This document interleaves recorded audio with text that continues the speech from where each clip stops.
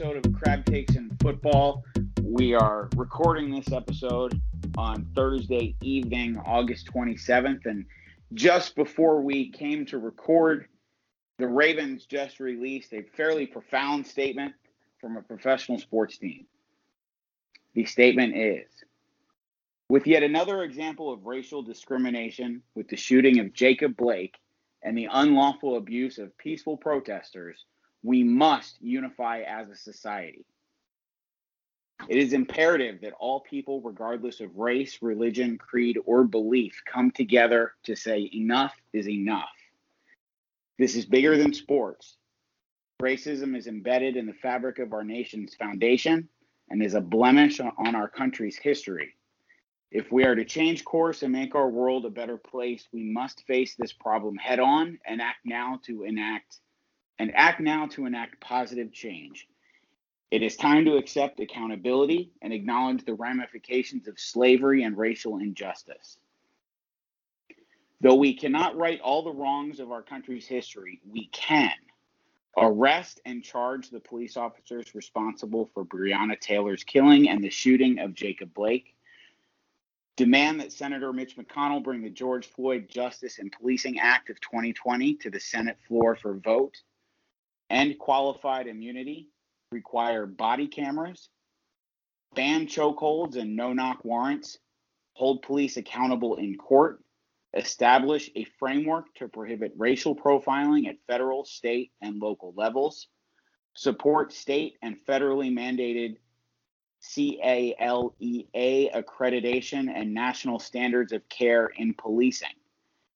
Encourage everyone to engage in the political process by registering to vote on both the local and national level. Demand prison sentencing reform that is fair and equitable. And encourage every citizen to act with respect and compliance when engaging with the police. If you feel there has been an abuse of power, we encourage you to contact your police department's internal affairs unit. For Baltimore City, dial 410-396-2300.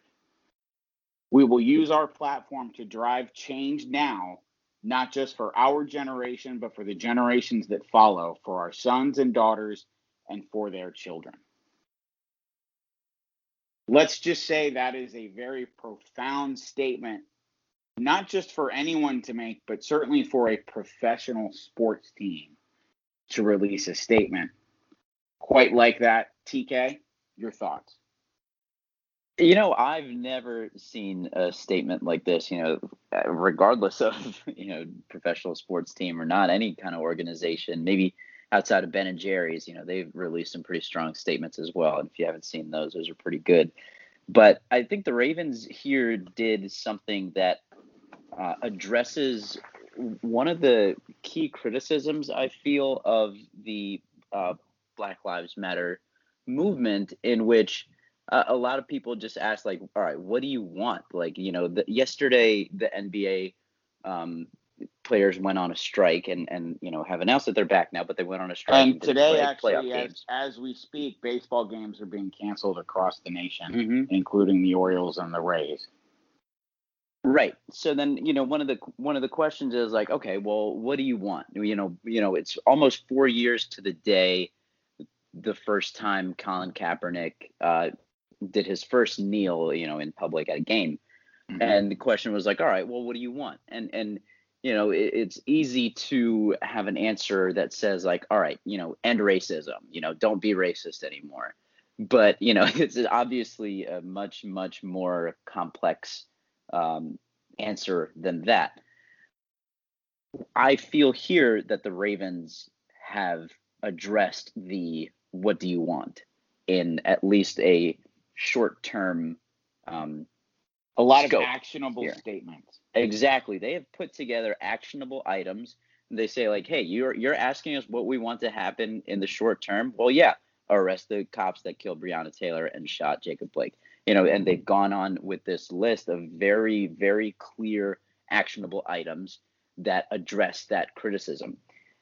And, I'm not a Black person, so I don't mean to speak on behalf of Black people, or, I don't mean to do that. But this is a really, really strong statement. I hope that it's something that they got input from some of the players on and some of their feelings, but it really, really strongly addresses the main criticism. What do you want? Well, yeah, here is exactly what we want to happen. And this statement is amazing to see. And I'm kind of still processing it because we just started recording about an hour after it's been released, and this is an amazing statement by the organization. This is awesome. And if you're sitting here listening and kind of rolling your eyes at us, and this is supposed to be a sports podcast, yeah, that differentiation is gone now, because what we need to realize, and if you haven't realized yet, maybe I can kind of convince you, is that these players are not just football players. They're human beings. They are black men and white men and everything in between. And they are absolutely very strongly emotionally impacted by this. So for you to want them to differentiate between being black and being a football player, that is impossible. So that is why these things are crossing over now. And for the organization to back their human beings that are on their team is such an awesome, awesome job by this organization. And I'm really proud to be a Ravens fan right now. I echo everything you just said. I mean, never have I been prouder than this moment. I'm sitting here as a white male privileged guy, and I'm very much for the Black Lives Matter movement and everything it stands for as far as social justice and police reform and everything. And it's just amazing, of course, you think about just the year that this has been in 2020 and just the craziness of everything and the change that's obviously happening in the world and the social change that let's face it, has to happen. And it's a profound time to not just be a sports fan, but to be living in America and in some cases the world. But it's a profound time, and I'll be honest, if someone's listening to this podcast and they're not proud to be a Ravens fan, then I don't want you to listen to this podcast. I'll be frank. Yeah. I mean, if you're in that boat, go ahead and unsubscribe. Leave us a 1-star review. We don't really care, because Black Lives Matter. They always have, and they always will. And that's where we land on this. And we'll do what we can to spread that message to our listeners. And if you're a listener that doesn't agree, then feel free to start a conversation with us, if you are open to that conversation. But yeah, we're positive discourse is never discouraged, but if you're gonna just be an idiot, we're not gonna suffer fools. Yes, absolutely. Yeah, really. The other stuff that we're going to talk about on this podcast just doesn't seem as serious anymore. But absolutely, and it almost seemed like switching gears and trying to segue here. Yeah, it was going to be sort of a serious start to the podcast with all the Earl Thomas news that suddenly comes out as we're preparing for our first podcast of the 2020 season of craziness. But it's been an interesting few months since the draft. How about it, TK? Ooh, yeah, we haven't covered quite a bit in our podcast here, so we got a lot to do. I think the last time we talked was our review of the draft, and we talked about some potential free agents and things like that. But yeah, it's been a long time since we've been on the airwaves. Maybe let's just first, Holly, how are you doing, man? What's going on? I am. Hey, I'm gainfully employed still in these crazy times of 2020. I'm dealing with the wonderful adventures of owning a home and all the ridiculous things you have to deal with, like leaks and repointing brick and finding out that the new roof you purchased a year ago was absolutely destroyed by the solar panel install that happened shortly after that. So you need a brand new Oh roof, boy. that kind of stuff. So, I'm going to tell people out there, young people of America, I know that I'm saying this in strange times, and you might be telling me I wouldn't be buying a house anyway, but don't necessarily feel like you have to go out there and buy a house because you got to be an adult, because you might end up in a situation that's a money pit situation. So that's kind of my frame of mind right now, TK. But I will say otherwise, I really can't complain. These are very much first world problems. I do have a home. There's electricity and air conditioning, and aside from some leaks, I'm doing okay. How about you? Yeah, I hear you, man. It's a time of perspective. Um, I'm also luckily still employed.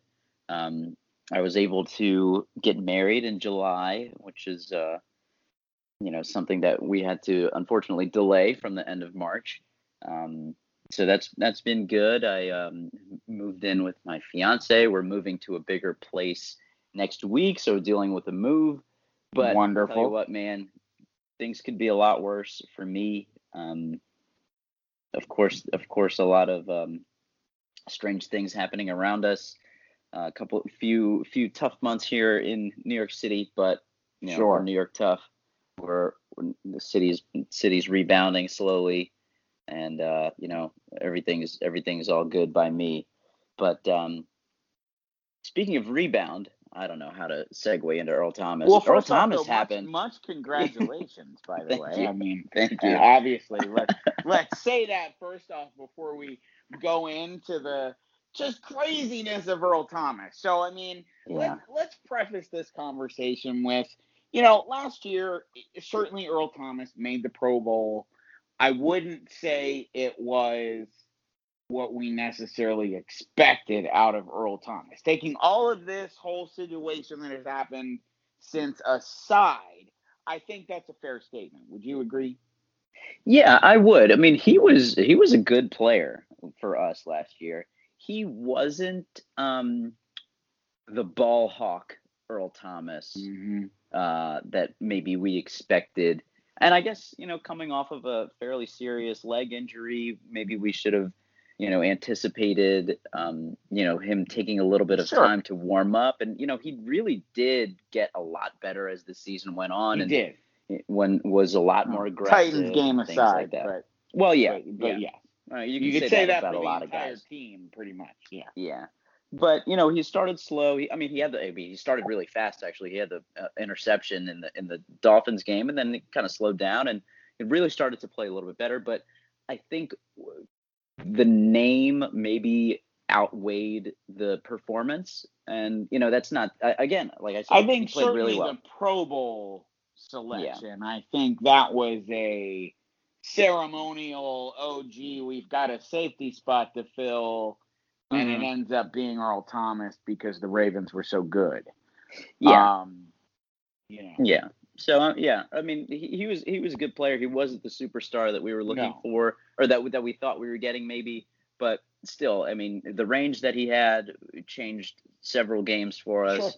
Um, I mean, with all that said, I mean, I kind of sounded a bit negative on him there. I mean, he was a very good player for us last year, and yeah. it was a big part of that defense and the team that we had. So I don't want to sound too overly negative on his performance. Yeah. Now that with all that said, there were rumblings of little issues here and there with Earl Thomas. You would hear things occasionally, like guys like Mike Preston would throw out the like mercurial Earl Thomas, or Hmm. whatever, throw out these little nuggets of commentary within their pieces to make you think that he wasn't necessarily still adjusting to the team. Let's put it that way.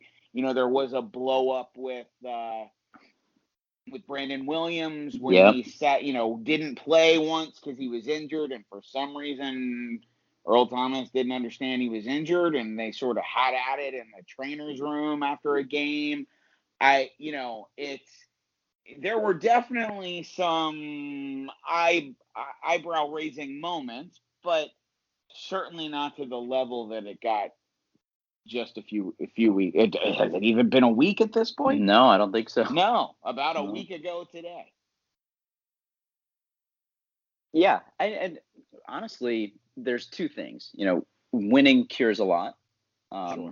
Going 14-2 kind of helps. You get over some things. And I think it's another thing about the Ravens organization, and which this didn't leak sooner.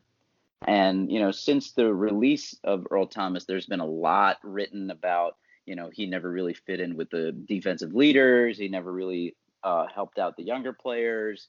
He never really fit in, and all this kind of stuff. And never really. I mean, outside of the rumblings that you just mentioned, it never really became a story. And no. A player of Earl Thomas's caliber and of his stature in the league, you would think that Earl Thomas isn't fitting in on a 14-0 team, would raise some flags in the media. But credit to the Ravens organization for not having that happen. It is interesting after all this to see to read that he didn't really fit in, and now looking back and having that confirmation bias in mind, you're just like, maybe this makes a little bit of sense, as he was never really in on all those defensive pictures that they would take, and you start to see little things like that. And well, I mean, it's tough because obviously still a very, very talented player, even at his age. So it's going to be a blow to this defense for sure. It will be. I think the other end of the puzzle, and actually just what I was going to say actually when you were talking about him not being in the pictures and stuff, it's such a shame because you think about that emotional win over Seattle, what should have been that moment that he bonded, because I think the team was fired up for Earl Thomas. People, even though this guy had apparently been kind of a dick to everybody, they were all really fired up for Earl Thomas. And, you find out later that he just continued to be not a team guy in any way, shape, or form. That's definitely disappointing, to say the least. I'm one of my very best friends is a Seahawks fan. And we've been obviously, talking about the situation, and he's as shocked as anyone that he fell off as quickly as he has, as far as this whole seemingly curmudgeon persona, however you want to, describe it. And he's kind of shocked, and it's just a shame, for a guy that is a Hall of Fame level player to now have that stigma. Hopefully for Earl Thomas, it's weird. Certain situations like this will happen, and you'll be very anti Earl Thomas. Not that I'm pro Earl Thomas necessarily, but I don't really have anything against him in this situation. I will say that he at least wished us well on the way out. I know that sounds stupid, but with all of the crazy Instagram messages he was putting out over the course of the whole situation, with showing the fight and including the whole freaking play and formation and all that stuff, dude, I anticipated there to be a meltdown. So I'll at least appreciate the fact he had the wherewithal to give his Twitter handle over to his representatives for at least a few hours. But anyway, I'm not sure where I was truly going there, but I will say that another angle to this is the Chuck Clark angle, because obviously, I neglected to say, we neglected to say what actually happened. Of course, Earl Thomas has a fight gets into a fight with Chuck Clark on the field. Earl Thomas misses an assignment. Chuck Clark is rightfully ticked off, and they go to blows. Chuck Clark has to be pulled off the field. They send Earl Thomas home, and here we are. Earl Thomas has now been released by the Ravens. You know, I think Chuck Clark, of course, the fact we know now, he's such a leader, but think about the safety transition that happened last year. Mm-hmm. Over the course of the season, you know, we've got Tony Jefferson and Earl Thomas, who we think we've got these two stud safeties. Tony Jefferson gets hurt. Then we're like, oh, yeah, DeShon Elliott's back. Let's do this. He gets hurt right away. Suddenly, Chuck Clark, who's like the fifth option, is the guy that ends up starting all the time and is amazing. And we give him a new contract and keep this guy around. And, you know, all the factors of, you know, growing up as a Raven, knowing the defense inside and out, playing as well as he did.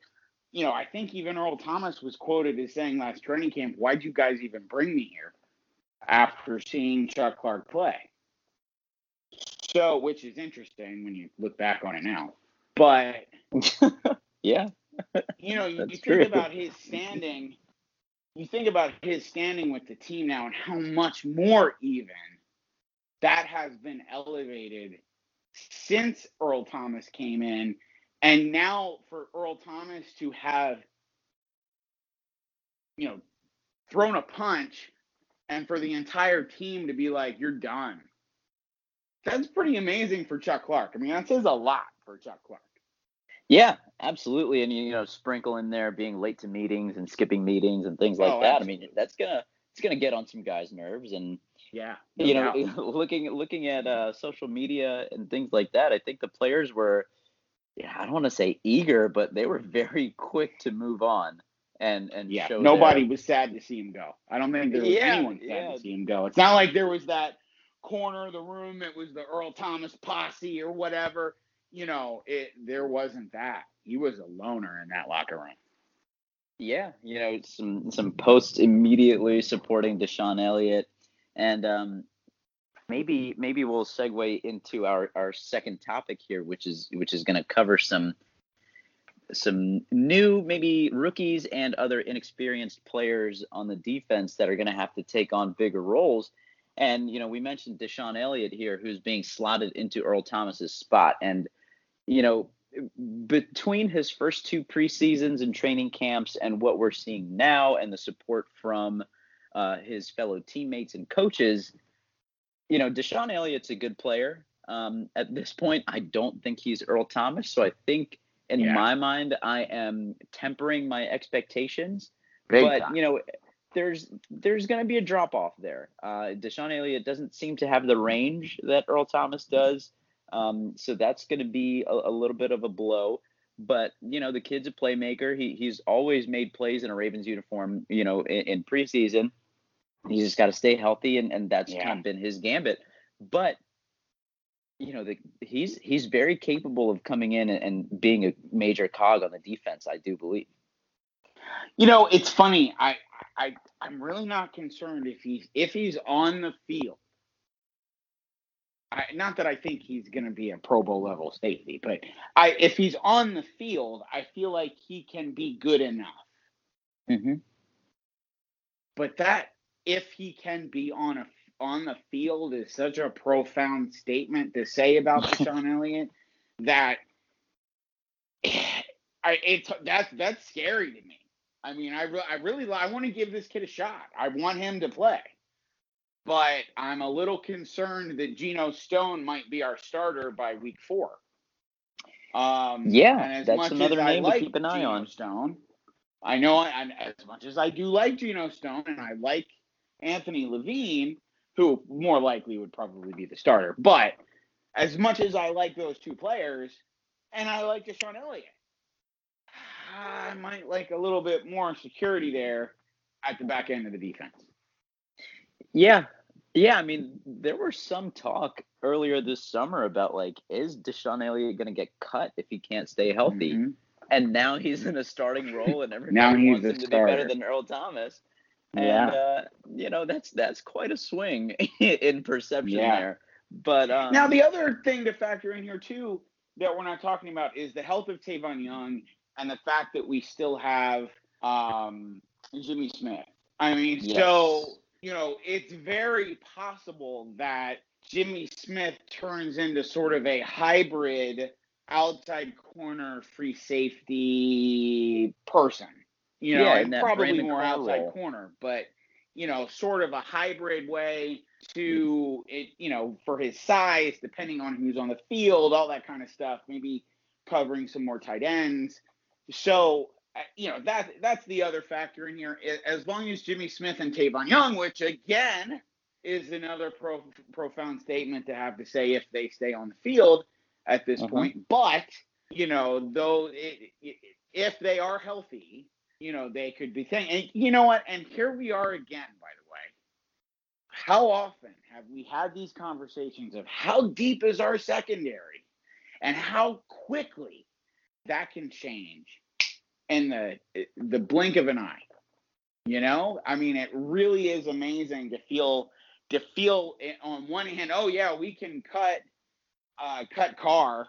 We don't have to worry about that, or whatever. We're good. And now you're kind of like, well, he might not be terrible to have back either.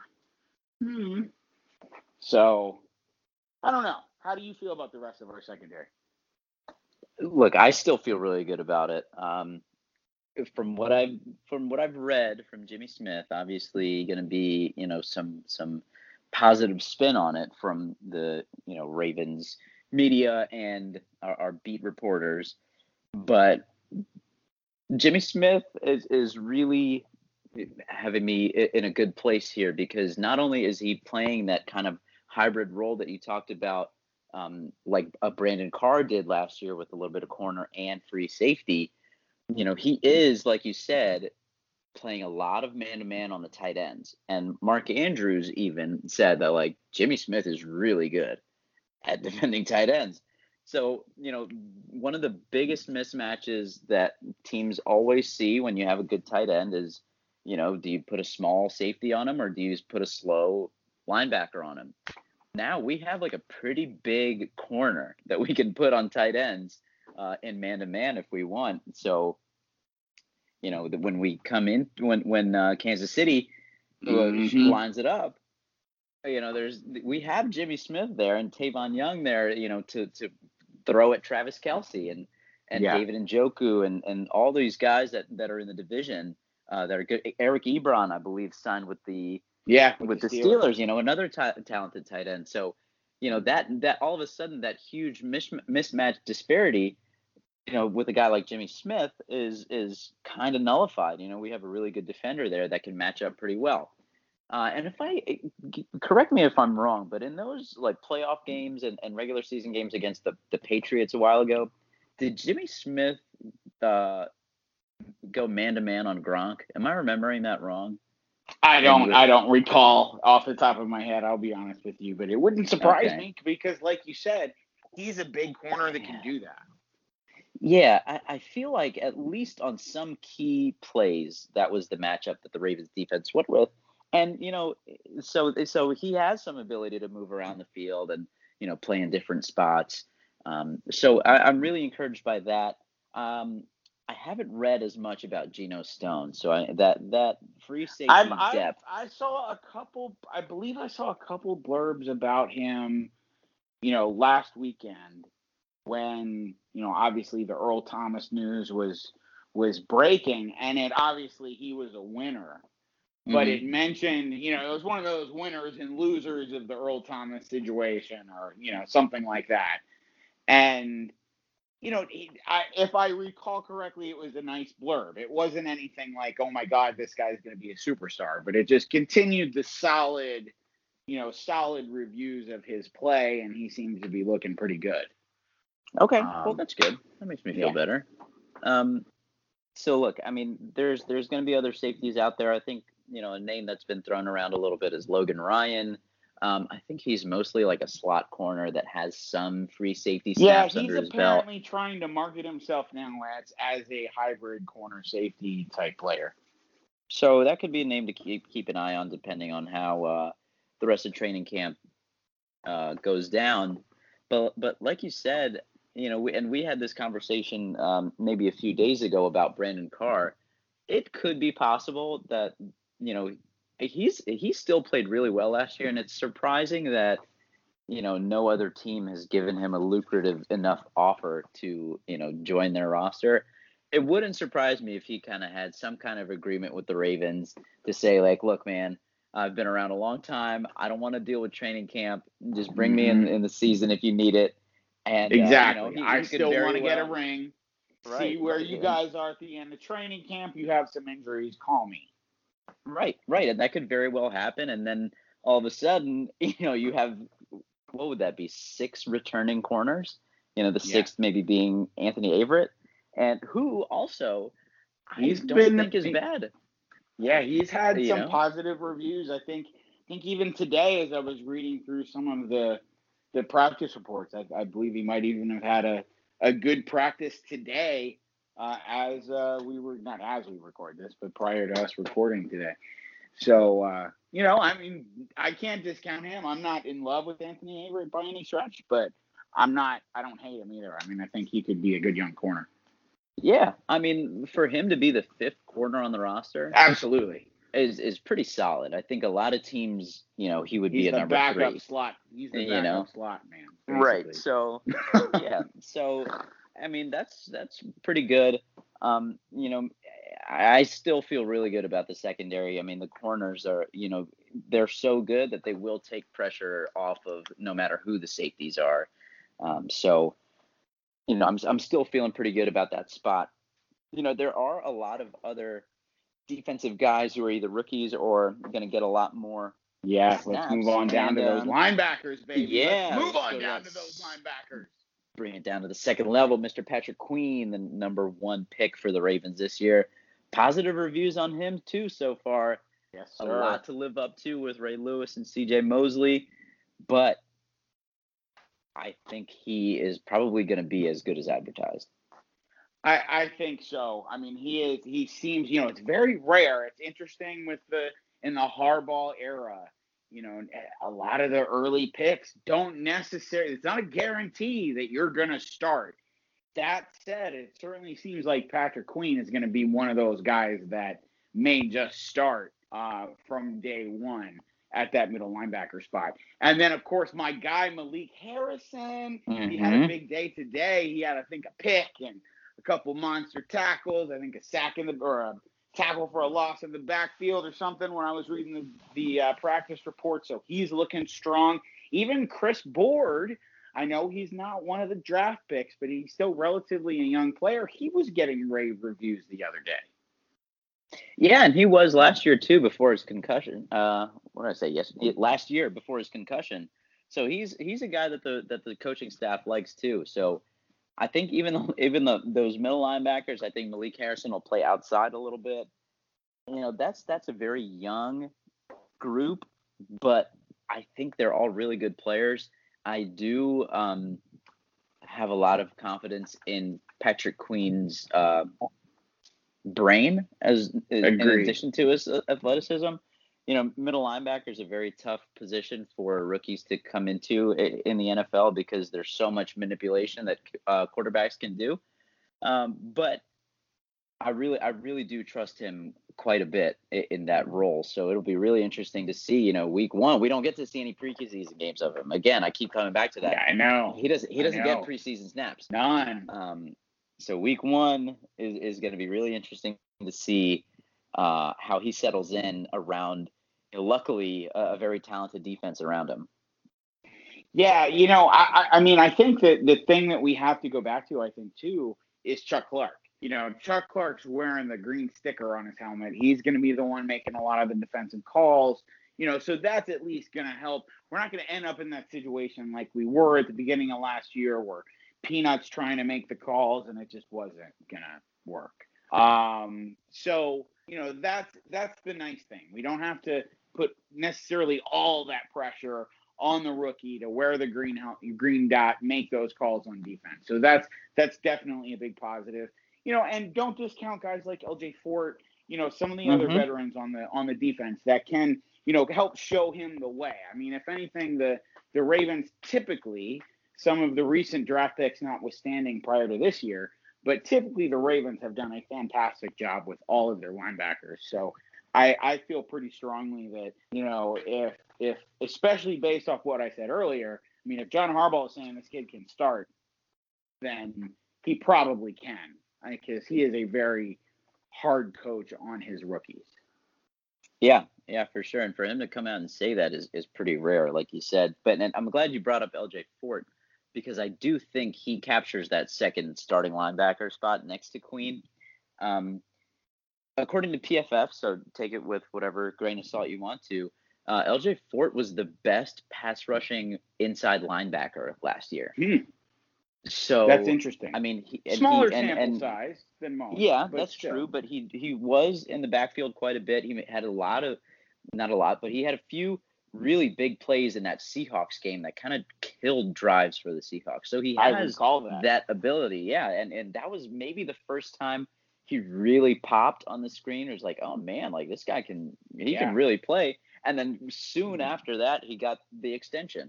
So I think he has a lot of, a lot to bring to the defense as well. Too, but that's also what we like, though, is those special teams guys that grow into the starting role. And the interesting thing, I mean, as much as I love, and I know you like him too, Malik Harrison, he almost seems like that guy that has the veteran in front of him for, half the season, and then he starts sneaking into the starting lineup. Yeah, you hope so, because you see pictures of him next to Patrick Queen, and Harrison is a big boy. He is a big kid. He is a beast. And he can move and he can hit. And you gotta hope that he's able to find a way onto the field and make some plays. Absolutely. Because I hope he's actually on the field. Excuse my French, but week 1. I mean, I want him to be. I say that. I mean, he just seems more raw than Patrick Queen. But we'll see. I mean, shoot, maybe he ends up becoming the starter. We got 2 weeks left, and as you said, there's no preseason games. So shoot, anything can happen. I think it's gonna be interesting to see, and we can continue, this and then later in the show. But whether we're gonna be able to get any kind of undrafted free agents making the squad. Our streak may end this year. Yeah, it's going to be tough for them. But the guy that Harrison seems to be behind is Tyus Bowser, who's, by all accounts, having a really good camp as well. And I can just see this turning into like a Paul Kruger situation. Or like an original Pernell McPhee situation in which contract year they just ball out and they go cash in somewhere else. And you know what? I would not hate that. After all of the slander on Tyus Bowser's name after a few years of minimal production, for him to go out and just rack up 8, 9, 10 sacks and some quarterback hits and go in and cash a paycheck somewhere else, I would take that. I would be really happy for him. I cannot wait for his monster contract with Cleveland next year. Let's just say that. I say that right now. And just as a sidebar, speaking of contracts with Cleveland, I don't really want him on the Ravens anymore, but God bless Tony Jefferson and his comments about never wanting to play for the Browns. Like that. Did you see his comment? No, I didn't. Was that today? He said something to effect of, hell no, there's no way I'm doing that bleep. Oh, man. And I think that's hilarious. If it's Brown, flush it down. Let's just say that right now. But to your point, I think that's an amazing thought. And that's sort of what I was getting at with LJ Fort somewhat in a way, is that you've got this this vet who may just step in and take the job for a while, if not the whole season. And we've got this young guy itching to step in, but he's just going to have to wait a little bit because suddenly we have this vet who has stepped up suddenly. But you're right about Bowser. I would love to see him finally do something. Finally. And this very well could be the year he had, he didn't play poorly last year. Yeah. It still concerns me he could be one of our starting outside linebackers. But, hey, it is what it is. Hopefully he does exactly what you said and he signs with the Browns for huge money. Yeah, I mean the question mark opposite of Judon is still there because and then like another guy that we could talk about in this segment is Jaylon Ferguson. He started camp a little bit hurt, so he missed a few days, but has all the ability to be an effective edge setter and pass rusher. So again, this was going to be a really important camp for him to show growth from last year, and unfortunately, a lot of things changed on him. But it'll be really interesting to see where he is as a player now. To see that growth from year 1 to year 2, and to see if he can take on several more snaps than he had to last year. But yeah, I agree with you, and now I'm going to preface this next statement I make with, look, I'm certainly not any sort of physical specimen, so my eyes should not be looking at someone's body and really making any kind of determination of their physical prowess. But I will say that when you're watching, I don't know for those out there that haven't seen it, over the course of the day, the Ravens have been broadcasting on their YouTube channel there, and I'm sure it's on their website and everywhere else, but they'll have their live coverage of of training camp rather. And they'll focus. They can only show so much because obviously they're running plays and things that they don't want to show the public. But the times they start focusing in on various groups of people, and they're focusing in on the linebackers and the defensive linemen, and you're looking, you're marveling at them. I mean, talk about monsters. Calais Campbell is, oh my goodness, ridiculously big. And we can talk about him in a little bit, but my God, he's going to be an amazing addition. And I'm not even talking about his play on the field. I think just leadership wise, he is off the charts amazing. But looking at Jaylon Ferguson, in comparison to the guys he's standing next to, like Tyus Bowser and some of the rookie, or like the undrafted rookie kind of players who weren't really anything, but you're looking at the conditioning and, Jaylon Ferguson standing there, he's got kind of his gut hanging out a little bit, and look, I mean, he is probably one of those guys that's a big dude that can move and all that stuff, but it didn't really instill confidence that he came to training camp in optimal shape. Is that a fair thing for me to say, or am I being a jerk? I can't comment. I don't think I've seen a picture of him yet. I saw a quick video as I was scrolling through Twitter, but I can't confirm or deny. And look, I'm seeing somebody out of context. I mean, I haven't read anything from the coaches saying they're disappointed in Jaylon Ferguson or any of that. So I'm creating something where there may not be anything. But I will say, if we're talking about him, I do have a little bit of concern there that Sack Daddy may need to step away from the Big Macs. Yeah. Well, we'll see. I mean, we'll find out in a couple weeks. There's going to be a nice rotation on that side opposite of Judon, and hopefully not a spot in which somebody needs to play like 70 snaps a game with that rotation, because I think they're all talented guys, and everybody can get like 20 15 snaps here and there, because there is quite a bit of depth still left on that defensive line. And let's move there, because you just mentioned Calais Campbell. What a beast, man. Well, he's a giant. He's a giant. He like dwarfs Brandon Williams, and Brandon Williams is a big man. Yeah, it is amazing. He's like head and shoulders above the man.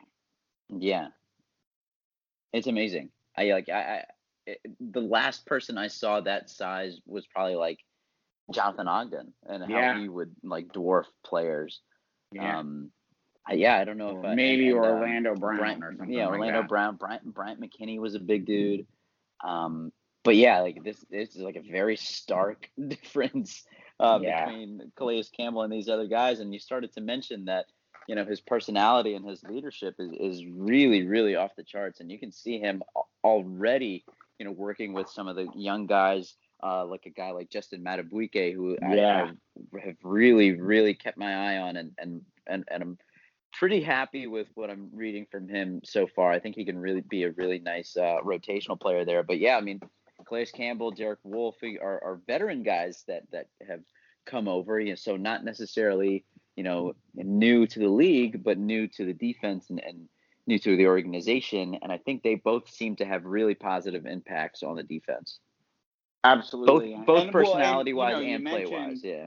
Yeah, but I mean, you mentioned how much I think the one of the main video I've seen of Calais Campbell in training camp that the Ravens have featured, he's walking around. I'm pretty sure he's got Matabike and who's the other young defensive lineman? Broderick Washington. Yeah, thank you. I was thinking his name was Broderick. Mm-hmm. Broderick Washington. He's got both of them sort of with him, and he's like, you guys need to follow me around, I think.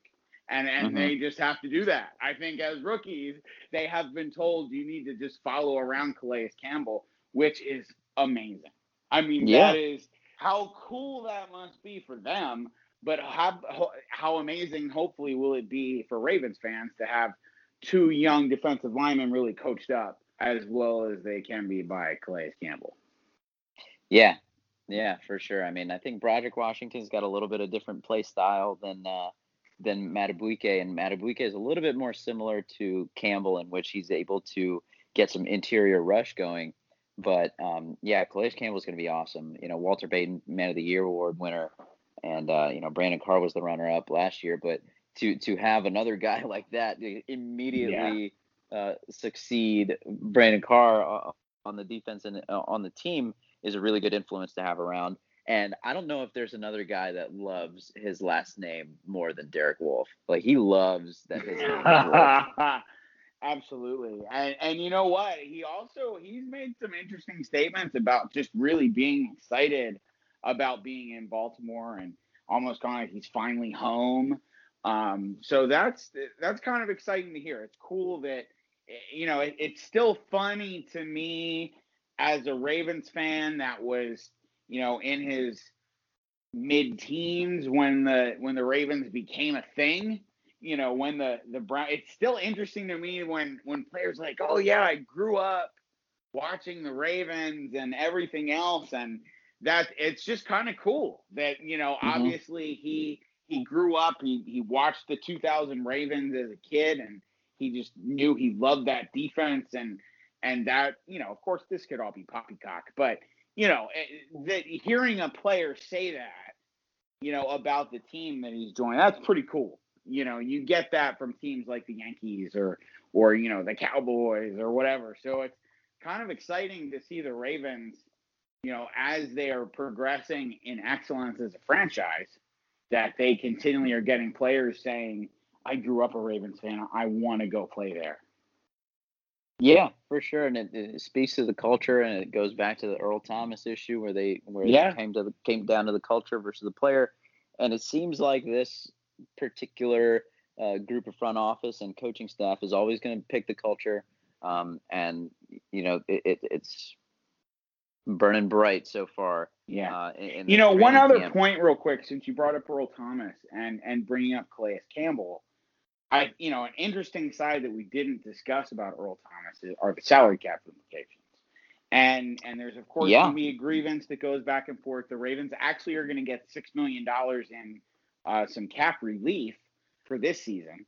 So they may actually get a chance to add here or there with some of the free agents that might be out there. But the interesting thing I find about this is the whole grievance situation, because of the fact that the players were so behind the fact that he was released. If anything, they were more behind it than even the coaching staff and the organization, from everything that has come out about the situation, and the fact that the Ravens Leadership Council came out and made that decision. I guarantee you that Calais Campbell is on that Leadership Council at this point, and with a guy of that stature, both within the NFL and with the NFL Players Association, like he is, and whether he's on that council or not, the fact that he's even on the team and they want him gone for conduct detrimental, that would seem to me to be something it would be pretty darn hard for the NFLPA to try to back as far as a grievance against that decision. Now, it's interesting.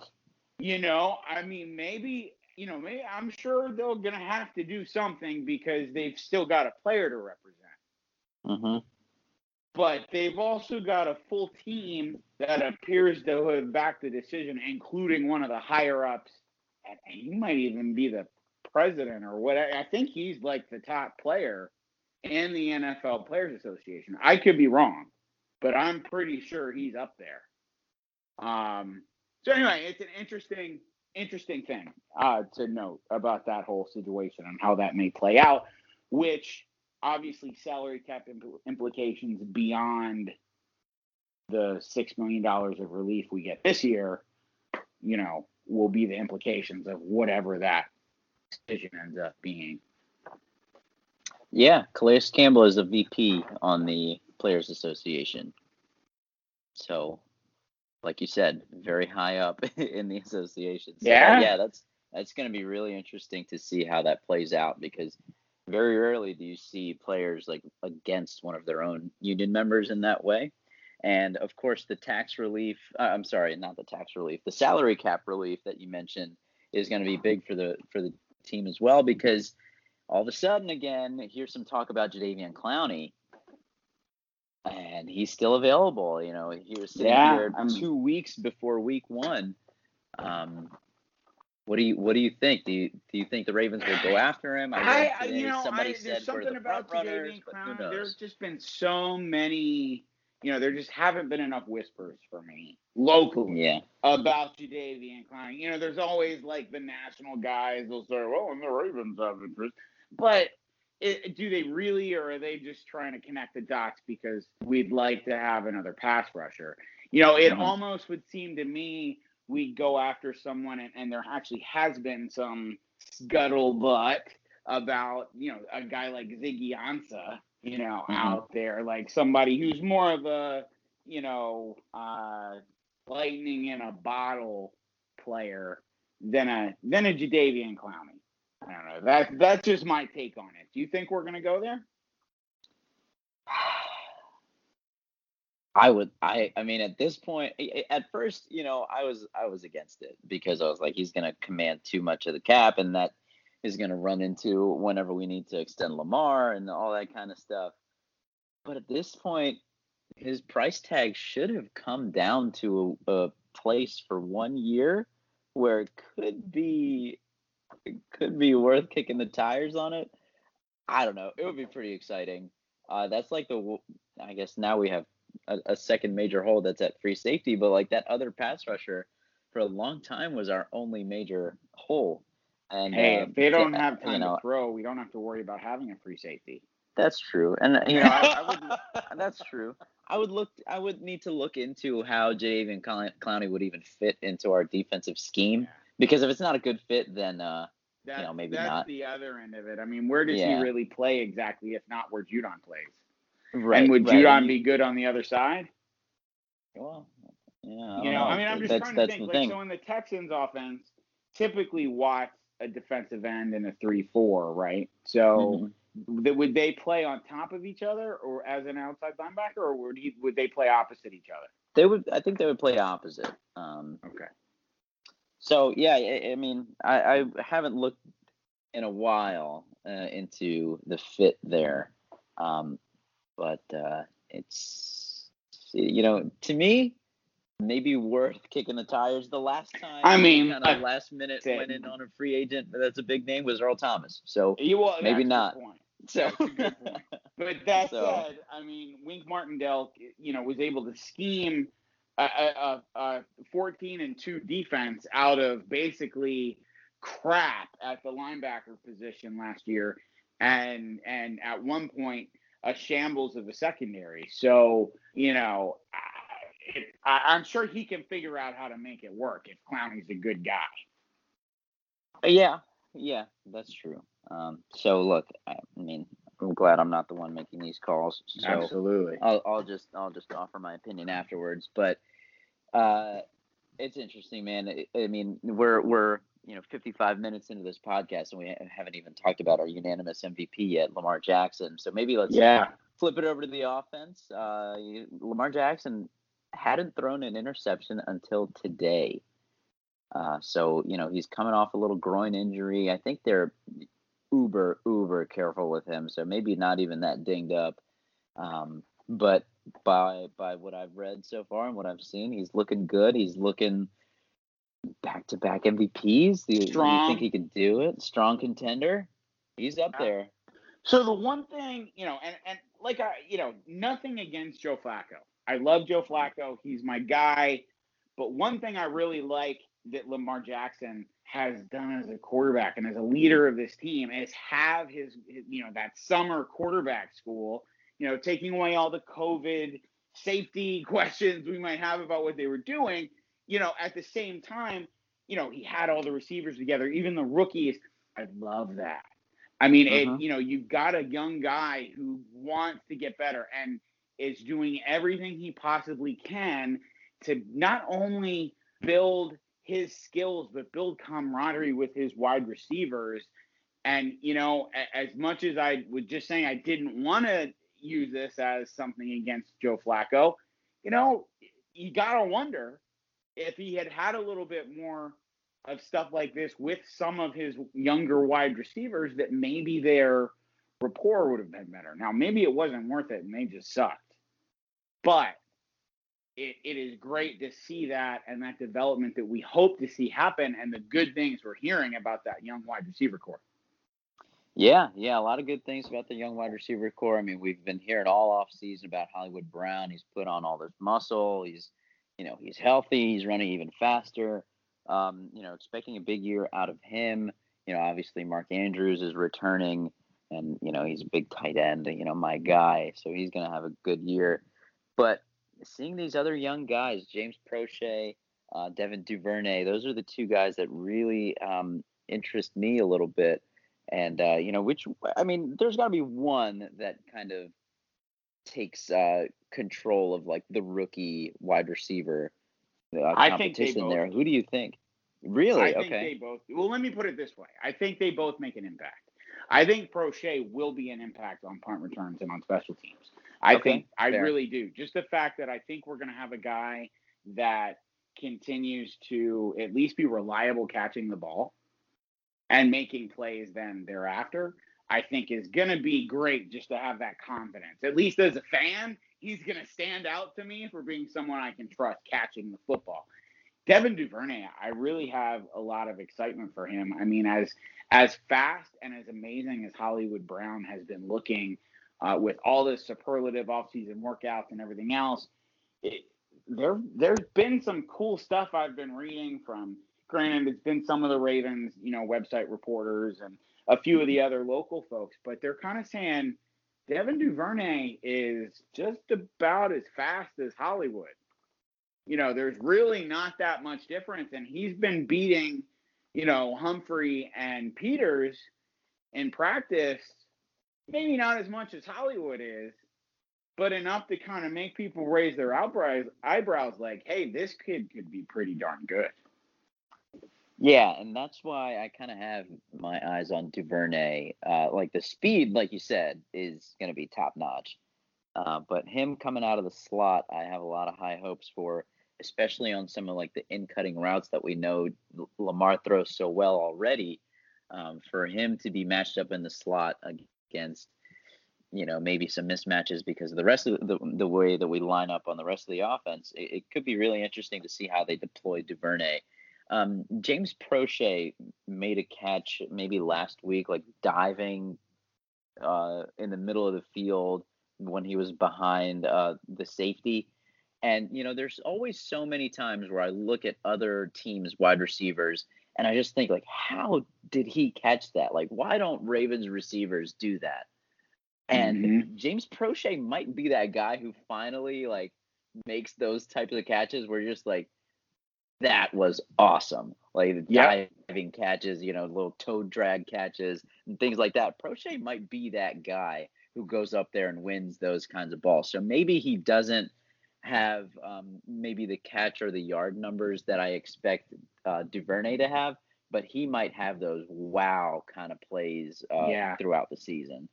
I agree with that. I think they're both going to have their moments, and look, maybe neither one will be, offensive rookie of the year. Certainly don't expect Crochet to be that level of a player, at least as a rookie. Duvernay, hey, you never know. The guy's really talented, but you know, I think they're both going to have their moments to shine, and I think it's going to be fun to watch because the reality is this. We'll talk about the running backs in a minute, but if Lamar can throw the ball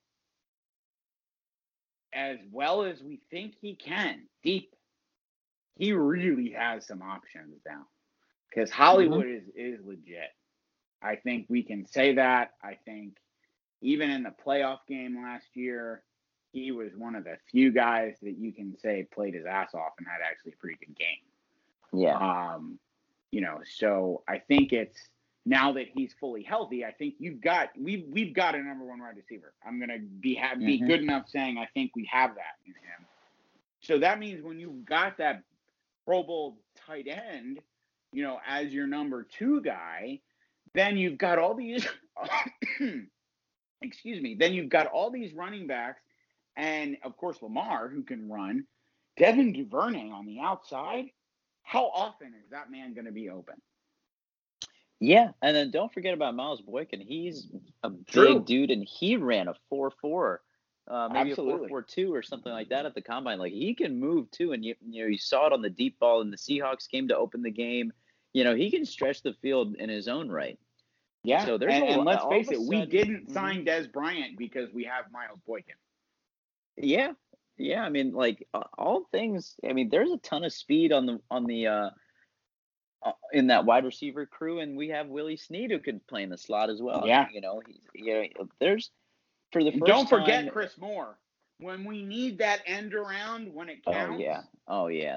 Oh, I mean, yeah. If we there's ever need nothing 4 better. yards, maybe like 4 yards in a pile of dust off the left tackle, give me Chris Moore end around. That's what we need. Absolutely. Yeah, but for the first time, like I was just about to say, for the first time, there's some hope on this wide receiver core. Yeah, there really is. More so than usual. Like maybe more credible hope rather than like. Yeah, I mean, let's face I it. hope We're Camden still Doss looking at figures it this with out purple early. colored glasses. There's Yeah. no question. We're still looking at these players through purple colored glasses. But yeah, I think for the first time in a long time, like you said, there are some credible reasons to be excited outside of just Hollywood Brown. So that could be fun. yeah. It's And not the like fact that we're we're not hoping counting for. on them to be the focal point of the offense too. Yes. It's not like we're getting these young guys and saying, okay, well, we need you to really be a Pro Bowler this year, or we're still going to suck. We have so many other parts of the offense right now that we can lead on, including Hollywood, hopefully. That I think it can only be positive. For sure, and other parts of the offense. Let's get into this running game that was record-setting for this Ravens offense last year. Obviously, you have Lamar Jackson, who set his own quarterback rushing record. We added J.K. Dobbins to the stable of really talented backs. Man, it's going to be interesting to see how carries get split up. But it seems like Mark Ingram's still the lead dog there. He's the lead dog. I think he'll be. It'll be similar to what I said. I think about Malik Harrison. I think he's going to be the lead dog for most of the season. But holy crap, J.K. Dobbins he could be offensive rookie of the year. Talking about guys that could be offensive rookies of the year. Now, obviously, he will be the starter should that occur, but the highlights I mean, Dude, talking he about looks those so Ravens good. training camp videos, holy crap! The over-the-shoulder catches down the sideline as a running back. Are you kidding me? All the That cuts and the oh, jukes and oh my the God! burst. I mean, the acceleration. Oh man, he's got me really excited about what he can do here. I'm not sure how much of the option, or not the option, like the what's the word I'm trying? Maybe whatever option Run stuff that option. they ran it. Yeah, that they ran at Ohio State with Justin Fields. I think they did a little bit, but maybe not much. But to see the kind of running lanes that Lamar opens up for him, Mm-hmm. and his acceleration and his breakaway speed, we might see some long runs from him. Last year we saw a lot of running backs get caught from behind. Uh, that doesn't really happen to J.K. Dobbins very often, and we haven't seen him at the NFL level yet for sure. But he has the speed to break off some big time runs, and Yeah. given the opportunity, I think he will. And I don't think, given the health of everybody, and obviously this is a weird statement to follow that up with, but should we run into a similar situation that we did last year where Ingram, is hobbling for a playoff game, I feel so much more comfortable having J.K. Dobbins as this explosive backup, or vice versa. If J.K. Dobbins becomes the starter, and let's say he's hobbled, well, that's great. We've got Mark Ingram. Let's go. Big trust. Woo woo. But outside of that, it's just great. I love depth, and as Mike Flanagan used to say, there's nothing better than deep depth. And Yeah. It's fun to see that at such an explosive position. Yeah, and don't forget about Gus Edwards, led the league in yards per carry last year. And Gus the Justice Bus. Hill, who's I think Justice Hill is injured at the moment, but again, yeah, he appears to be hobbled a little bit. We had 4 running backs we tried out apparently the other day. Yeah, so maybe not a great sign for his health, but even if he's able to return, he's another talented guy that returned kicks last year as well. He too has that home run ability, given the opportunity, and in his opportunities, limited as they were last year, he was still pretty impressive as well. So I mean, the way that they break down these carries is going to be like a fantasy football nightmare, but in for the Ravens real life offense, there's going to be so many different looks that they can throw out there. Some 2 running back looks maybe with Dobbins and Ingram on the field at the same time. Would be really interesting to see, those 2 out there with Lamar. Maybe RG3, excuse me, and really get crazy. Yeah, and then Patrick Ricard, throw him in there. And actually, not to interrupt you there, but with Patrick Ricard, now that you bring him up, he actually has a little bit of a position switch. Apparently, he will not be playing as much, if any, defense anymore. He's mostly going to be a one-way player now, with more time at tight end. So Patrick Ricard, and let's face it, as a Pro Bowl fullback, if I can speak English, at some point you probably should say maybe we shouldn't play him on defense anymore. Well, yeah, probably smart. As fun as that whole situation was. Yeah, that's true. That was pretty cool, and rightfully so. Probably let him focus on playing fullback and tight end, and whoever that third tight end is going to be, whether it's Charles Scarf or Eli Wolf. Maybe Eli Wolf. Maybe let's talk about some of these undrafted guys now that are standing out. I think Eli Wolf might be one of them. He's been banged up as well, but I think it's going to be really hard for an undrafted guy this year, especially without the preseason games. The streak might come to an end this year. It very well may. I mean, you think about where typically our free agents have come from. Usually it's it could be wide receiver. This year it's fairly deep. It could be offensive line, as I'm sure we'll talk about in a little bit, fairly deep. Even with starting positions up in the air, it's still fairly deep. Then you look at defensive line, again, fairly deep. So the only place I really see for the most part, like you said, certainly tight end is a position, and then maybe even quarterback. I mean, is Trace McSorley a lock as our third quarterback? I don't know. This young buck rookie free agent's been playing pretty. Yeah, he's playing pretty well right now. Yeah, for sure. I mean, that's a spot in which an undrafted guy could make it. I've definitely seen Huntley's name a lot more than McSorley's. I don't know if you've noticed the same thing. Yes, but with the way that we started this episode, this roster could have 3 black quarterbacks on it, which would be, I think, unprecedented. But that could be pretty cool. I think it could be. And you know what? The thing is, though, it's the nice thing about it is that it's not about that. It's just the fact that exactly. he may fit the offense that much better than McSorley did. I mean, because even though McSorley's fairly athletic and all that, if I'm wrong, didn't Huntley and Lamar face off in high school or something and have some epic battle and Lamar even lost? That's just a fun side note to that. But I mean, I think my understanding is he plays a whole lot more like a Lamar, running athletic type of quarterback than even McSorley does, who's a heck of an athlete. So, I mean, if he's just the better fit, he's the better fit. Yeah, exactly. Yeah, and like I said, I just happened to be seeing his name a little bit more than McSorley's, which is surprising because McSorley should have a couple years of experience on him. But Tyler Huntley started a lot of games in college, and he's a seasoned guy at the college level. So now here's a question for you: Did he ever go along to any of the Lamar, quarterback school stuff? That's an interesting thought because just because he knows Lamar, I believe he's from Florida, so he may have been close enough to join some of those activities as another quarterback.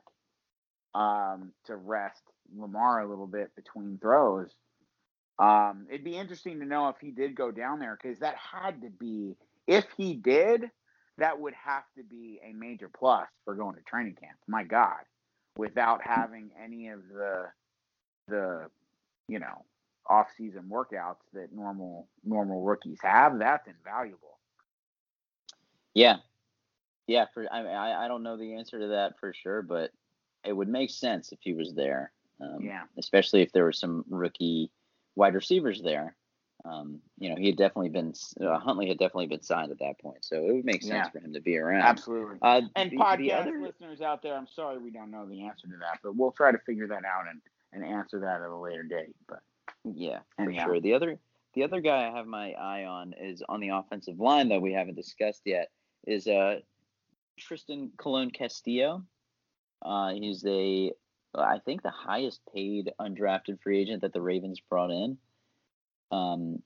He's a center, which, before Matt Skura came back, so fast from his major knee surgery, is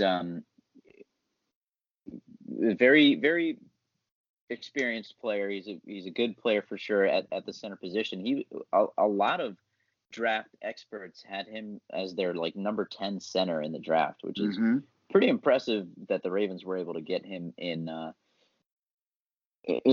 undrafted period. But he's a guy that could solidify some of that interior offensive line questions that we have. There's a ton of guys fighting for the left guard, center, right guard kind of spots, and there's some rookies in there. There's some vets in there. Who do you see along that front, I guess, with the bookends considered, Stanley and Orlando Brown Jr.?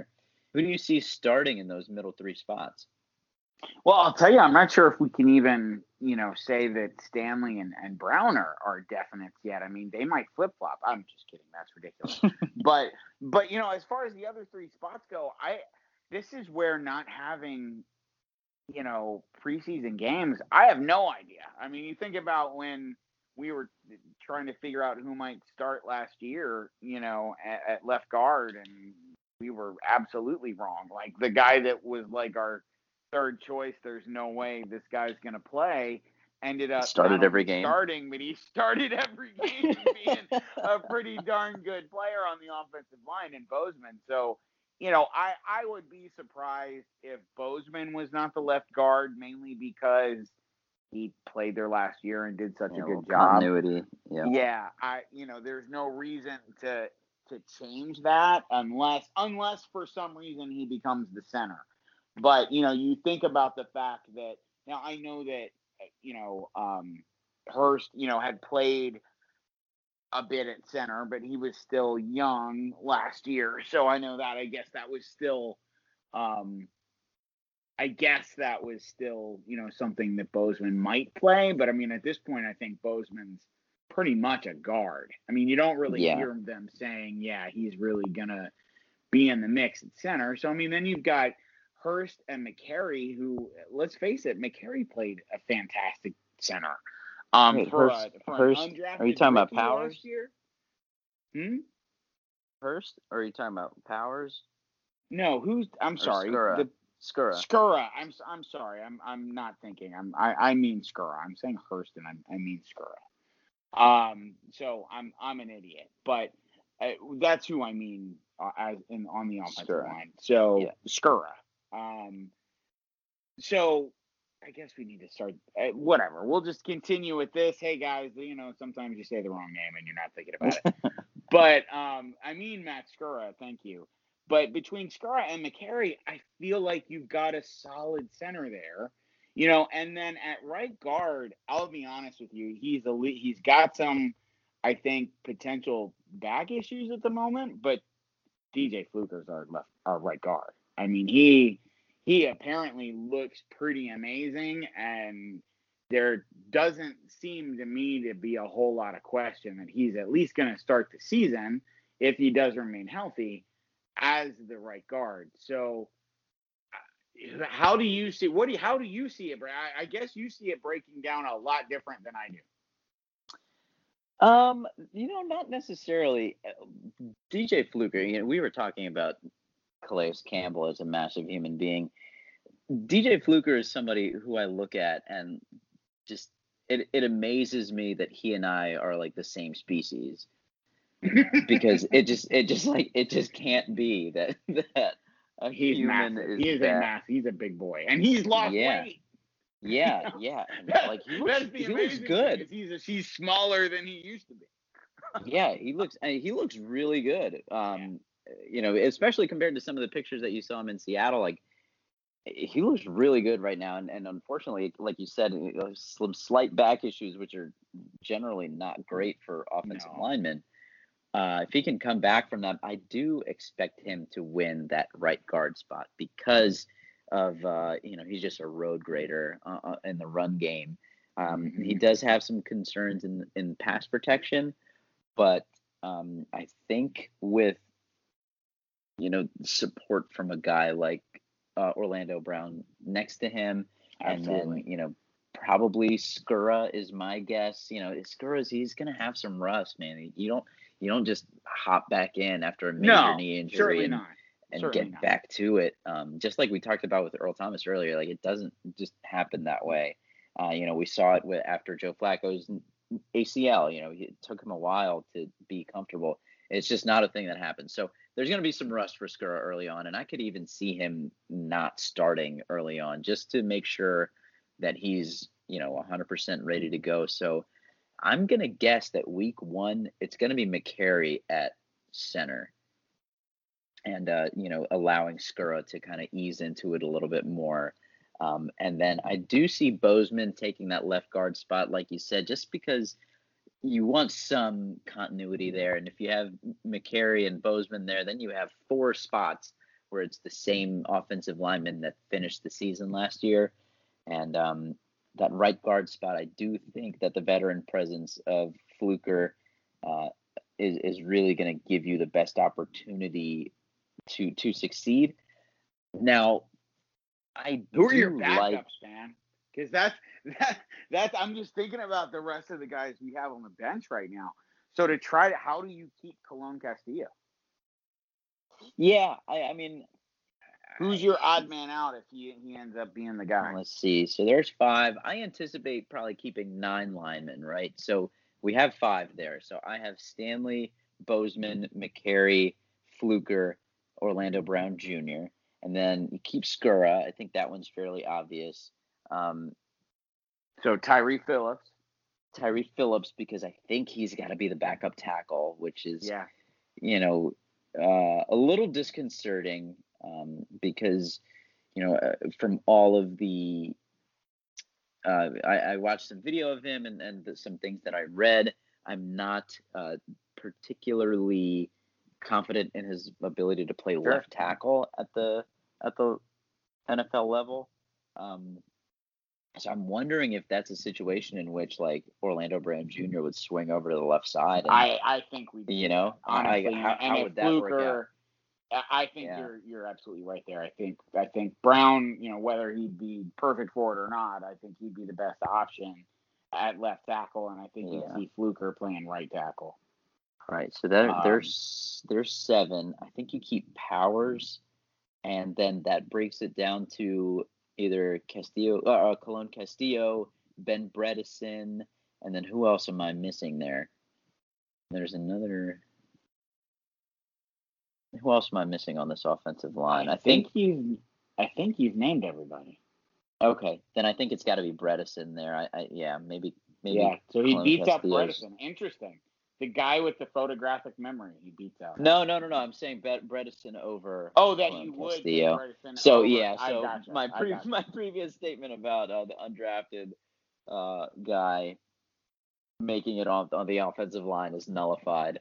I think what gives Bredesen the advantage there is a little bit of versatility, because I'm not sure they could view Colon Castillo as being able to play guard, but then Bredesen also had some statements about like being ready to play tackle as well. So who knows what that's about? Maybe he was just saying that, but I do like his versatility a little bit more for that last spot. And that's a really good group of 9 offensive linemen. Agreed. I mean, we definitely have depth at that position. I mean, it's interesting that, I think we end up, you think about the interesting changes to the practice squad and how many people can be on the roster and stuff like that with all the pandemic related stuff they've been doing.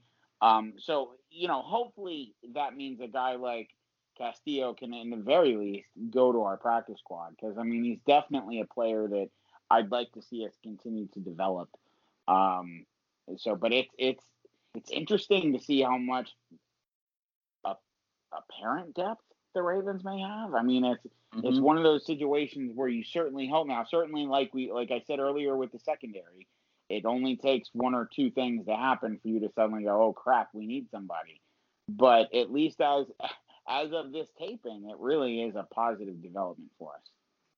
Yeah, like you said earlier, how deep is your depth? Yeah, 9, at least what I think to be NFL quality offensive linemen. A lot of teams can't throw 5 out there. Yeah. So, and it also means we have people to move. It's a little weirder this year because without those training camp games, you don't have the tape, to go after certain players. But, maybe we do move a guy like McCary or a guy like Bozeman, for the right deal if we really feel like we've got a lot of depth elsewhere from all the players we just mentioned. Yeah, it's going to be. I don't know that that's likely, but it's possible. Yep, and then of course you got to remember Nick Boyle. Like everybody says, he's like another offensive lineman out on the field. Yeah, and Ricard, for that matter. Let's be real. Right. Now that he can actually focus on everything and absorb being an offensive player. Yeah, so you got to wonder, in a situation in which one of the tackles goes down, do they have Boyle in there more often as like a helping in pass protection or something like that, to adjust for that. So it's something to keep in mind as the tackle depth is kind of a concern maybe, but that's always a concern. That's the hardest position to replace in the middle of a game. So I don't know. Yeah, I don't know who else we could add that we wouldn't still have that concern regardless. Right. So that's kind of our overview. I mean, do you have anything else to add here? Not really. Before I we think start to we've sign off. covered quite a bit. Yeah, I mean, it's been a monster of a podcast today, approaching 2 hours. We definitely will keep it a little bit shorter as we go through, but I think as everyone can tell, we're both fired up to be actually talking about the sports and the Ravens and something other than the craziness of the world. So it's definitely, hopefully, fun times ahead for us. Yeah, absolutely. We'll be back. We had a lot to cover, like Holly said, since we hadn't been recording in a while, but we'll be back in a little bit more meat to our discussion as week 1 rapidly approaches. Do you want to sign us off? Well, everybody, it was a heavy start to the podcast today, but we'll try to take it out with some positivity. And not that wasn't positive, but, stay safe out there, everybody, and go Ravens. Black Lives Matter. Go Ravens.